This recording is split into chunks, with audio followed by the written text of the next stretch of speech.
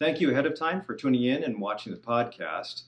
We talked about many different things: insurance, the paradigm of food deserts, where we came from in our upbringing and how it relates to the diseases of today, and how we deliver our message and our help to the patients and the masses out there. So I think you're going to love this one. Just forewarning, there is a Baxter is in the background barking every once in a while. He's a new puppy. He was trying to give us advice as well. So hang in there. Don't forget to subscribe. I'll put the link down below, and I'll put Deepa's link. Ultimately, you need a team of healers, doctors, providers, coaches to get you past the diseases. And if you add Deepa to your team, it'll increase your chances for success, and it'll get you there faster. So enjoy the podcast.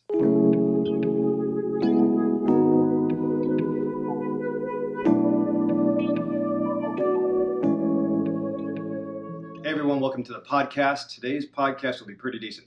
I'm Dr. Rick, and today's interview is with Deepa Deshmukh. She's the owner of DuPage Dietitians. This is not meant to be a substitute for medical advice, so please take this information and either join us individually or take it to your doctor and ask him how it might serve you. Okay, Deepa, well, thank you for coming in today. Thank you, Dr. Rick. It's been long overdue, and thanks for having me.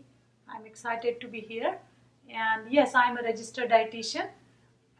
And just to clarify that all dietitians are nutritionists, but not all the nutritionists are dietitians. In my case, I'm a certified diabetes educator, board certified in advanced diabetes management. I met you first when you came in, and typically all I remember from that was I was embarrassed because I was running behind as usual. And one of the nurses or medical assistants came out and said the patient has to leave. I apologize about that. No. As you know, I have essentially a 180-degree about face. So I'm finding my way, but I'm glad that I know you because I think you do great things for patients that is outside the box. And really, that's what happened to me. I've been in practice since 2006. And what I noticed 6 to 8 months into practicing as a registered dietitian. So let's say they were coming in for diabetes and high cholesterol and weight problem. 1 or 2 days, it just so happened that I asked these people, like 10 patients that I saw, I asked them this one question: how is your energy level? Okay. And they all said, oh, it's horrible. My energy is very bad. That question would lead me into question about sleep, question about, little more lifestyle related questions that we were not taught to ask while going through the education. I started noticing person behind the patient, their hair. I started noticing the way their hands looked. And all those things reminded me of the nutritional deficiencies that were taught to me back in India. Because India is a developing country. We have nutritional deficiencies. Okay, you talk about scurvy and beriberi, and that was the nutrition education that I have gotten because that's the population that I studied in. I even remember one of my teachers saying, I don't know if you girls will ever see a type 2 diabetic patient. Because those cases just didn't exist back then. Similarities between the nutritional deficiencies of this malnourished person and then not obviously malnourished looking patient here. I said, oh my God, it's malnutrition. And that changed the way I practice nutrition. I basically started focusing on, you will like this, I realized that people were eating, but they were not nourishing themselves. I tell you, that almost mirrors what I've gone through. Because I was in the Philippines, and the Philippines is also a developing country. There's developing, and there's developed. The United States is a developed country. We have a lot of resources, but as Deepa suggested, we're approximating the same diseases, but with the bigger girth of the belly. I was taught this a long time ago that in the Philippines, people are dying of starvation. in the United States are dying from overeating. Correct. But I think so. There is a lot to unpack. I like the fact that you have forged a way, sticking to your guns, especially with regard to the gut microbiome. Yeah.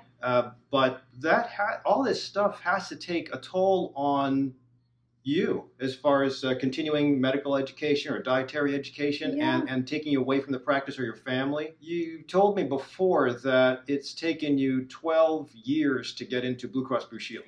Correct. I mean, I thought that, the first thing I should do when I started the practice is to contact insurance companies and ask them that, hey, we offer MNT, medical nutrition therapy, we have qualified dietitians, they should start reimbursing or contracting with dietitians. Pretty much every insurance company in Illinois said no. And that was the first, you can say, wake-up call. And I realized what I had gotten myself into. And I would sit there and keep calling. And then Aetna was the first insurance company medical director. She got it. She understood what I was saying. She said, of course. She said, we have a policy to cover for nutrition counseling, but we don't have any dietitians. So at least she was wise enough to listen to me. And that happened. But then it took me almost 12 years to get in network with Blue Cross Blue Shield. Now, during this time, my goal was to improve access to dietitian services, and I thought it needs to be affordable. Insurance companies should pay for it. I work at a public health clinic where I helped with a grant to have a commercial kitchen, deliver a nutrition education program through cooking and lifestyle and culinary medicine in an underserved area. So I was doing that. That got me into the public health side of my degree. I also have master's in public health.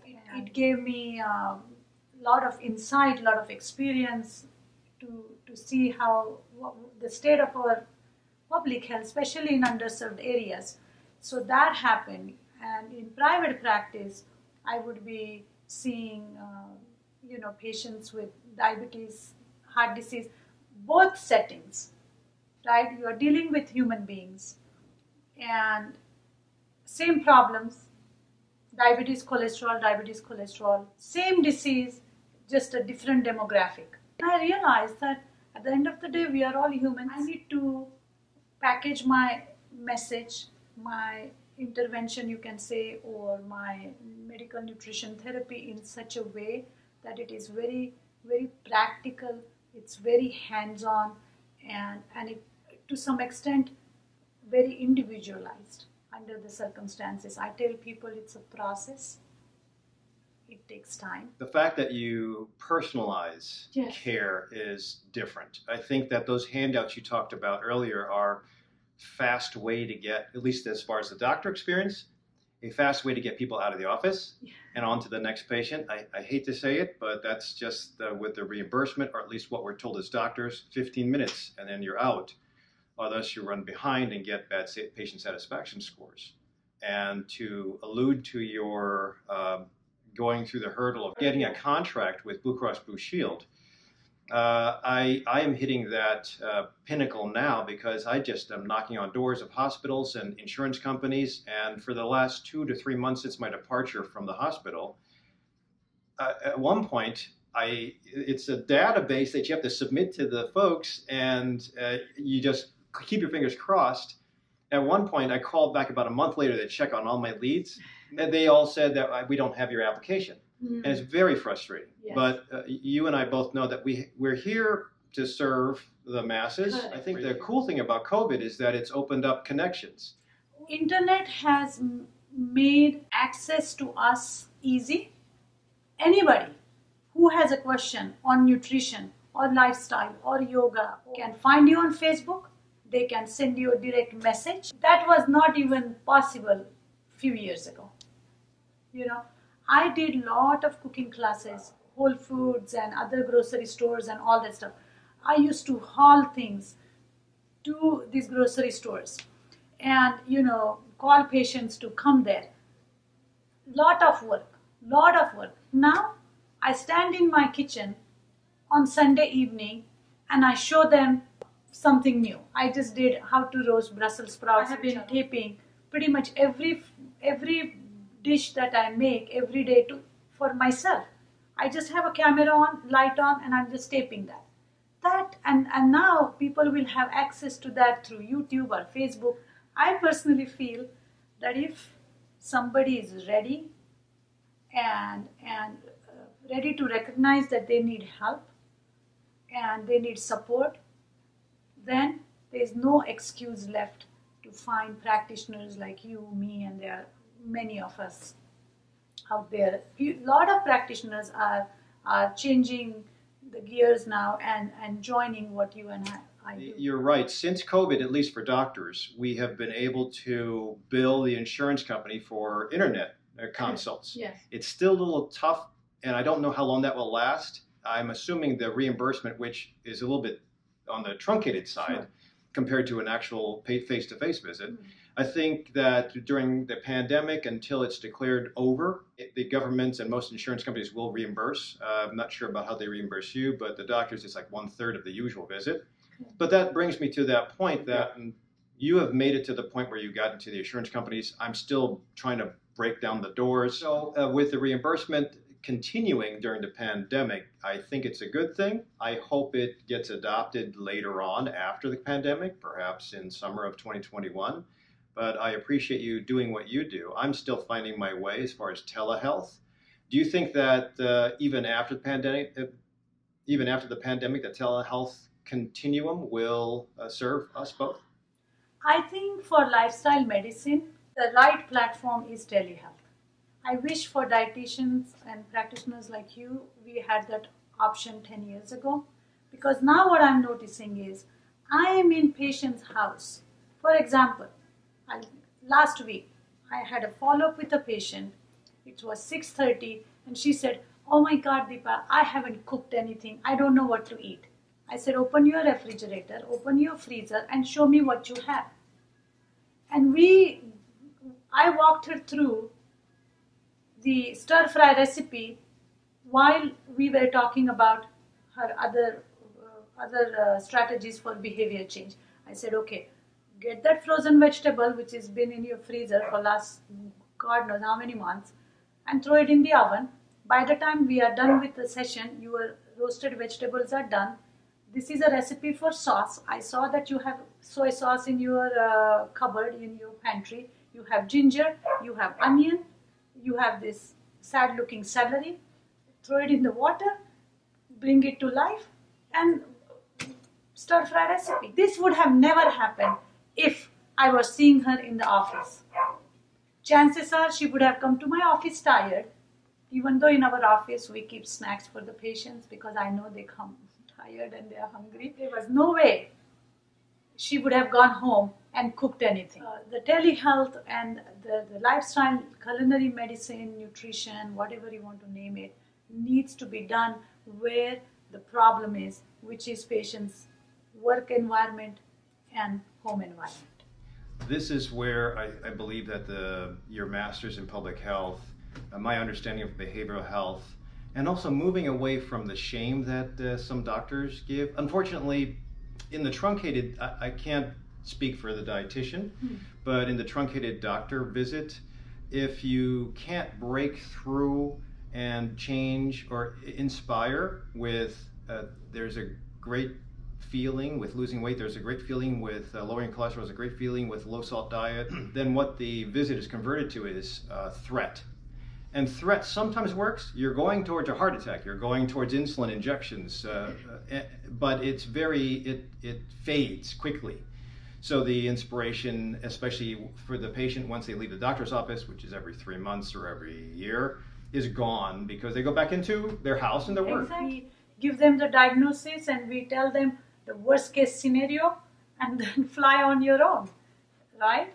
And that's where the dietitians come into play because we are dealing with their lifestyle issues, and we give meal plans which are printed with grocery list, and we have meal plan for weekend detox, and we have meal plans for busy work life week, and we have meal plans for those who are transitioning to plant-based, and those who are on FODMAP diet, and those who are on transitioning to keto or whatever diet you are on, my personal recommendation is to go more plant-based, because there is really no downsides to it. It doesn't matter what main diet you are on, but going more plant-based is a way to go because of that microbiome that I talked about. So we give patients a lot of these tools, resources. They chat with us through our system. So if somebody, for example, during Thanksgiving weekend, 3-4 SOS messages, oh, I fell off the wagon during Thanksgiving, what do I do? Traditionally, that patient, if I had seen her after 2 months, 1 month, lost case. Chances are she or he would have continued that behavior through entire Christmas or through entire holiday season, and then I see her in February and so on and so forth. But I told her, listen, and I told everybody that falling off the wagon is part of the process. It's good that you fell off the wagon, because now we know that this is your tendency. This is a roadblock. And now next time we come up with a coping mechanism. We come up with how to get back on the wagon immediately. And these women, they did a very simple, just salad and smoothie and very light food for 3 days.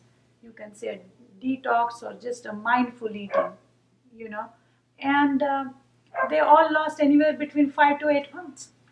During Thanksgiving? Right after Thanksgiving. I have so many patients who have lost anywhere between 15 and 50 pounds during COVID. That's a bit unusual, and I think that people would want to hear about that. It sounds like that when there is, number one, the roadblock identified and embraced, and the threat is not there, again, that shaming at the doctor's office is not a good thing. I think it can be used as a tool, but we should be empowered as doctors to have more tools. And that's the limitation with our training. Not mine. I went, like you, into more training, longitudinal I call it, but I honestly really thank you. During my time in the last 5 years, when I was trying to practice lifestyle medicine and integrative medicine, but still trying to honor the truncated amount of time that the hospital told me, I would sometimes just punt it to you and hope that you would take care of the patient. And unfortunately, that meant taking time out of your lifestyle. But I really appreciate that. Having a doctor who acknowledges that nutrition is important for you, and just don't try to do it on your own, and seek help, and kind of takes interest in that intervention is very refreshing.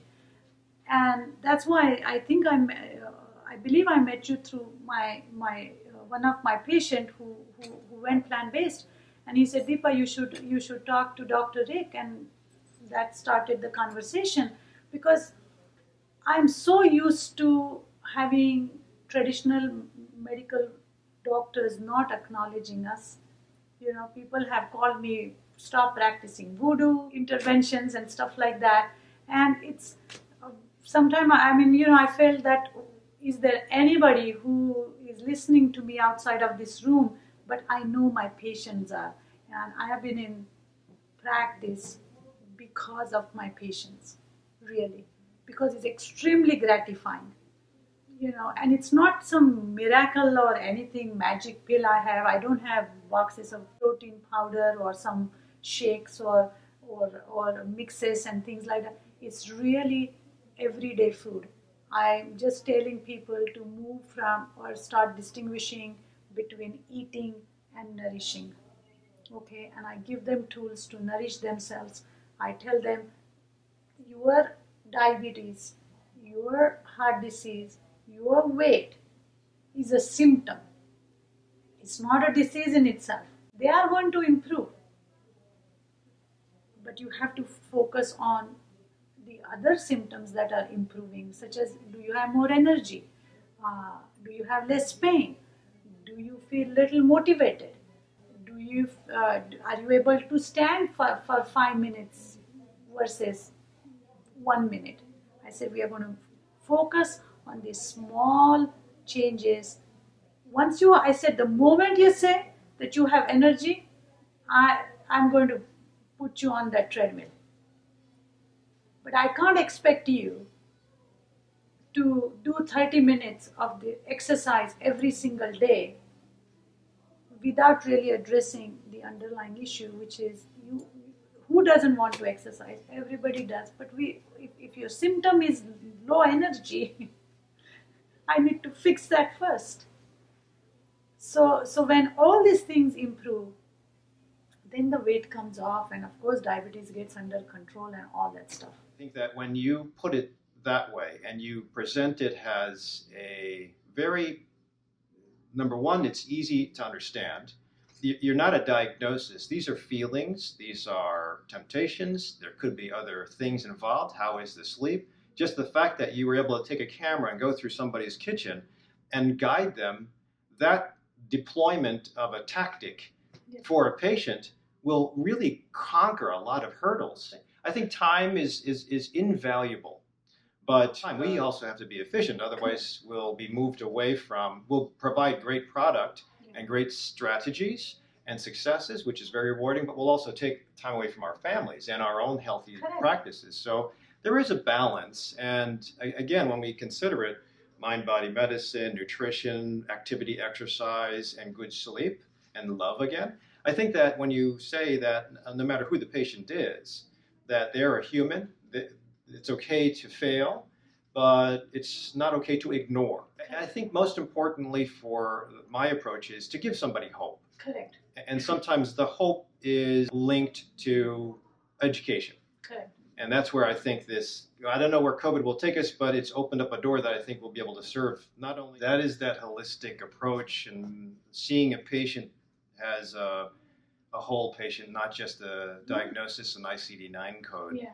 Which is unfortunately what I think we're being pigeonholed into doing. Again, it's efficiency. And efficiency always has to entail that we as doctors and probably dietitians are part of the big machine. And if you're a cog, you must, to make the whole machine continue on, you must do what cogs do. Okay. But that also takes individuality out of the provider, the healer, and the patient. Lifestyle medicine, we need to be able to scale at higher level. Only then we are going to make that shift. The needle is going to move. And so, like you said, hope is important. You and I have to be hopeful, and we have to keep, sometimes it feels like hamster on a bicycle, really. But trust me, there are quite a few of us in this space trying to change the way we practice. The consumer is changing. The consumer is becoming aware. So whether the food companies or healthcare system, whether they like it or not, they will have to change the way they do it because consumer is going to demand. And that gives me even more hope. Look at how far we have come with organic and gluten-free and non-GMO. Because consumers said, hey, we want that.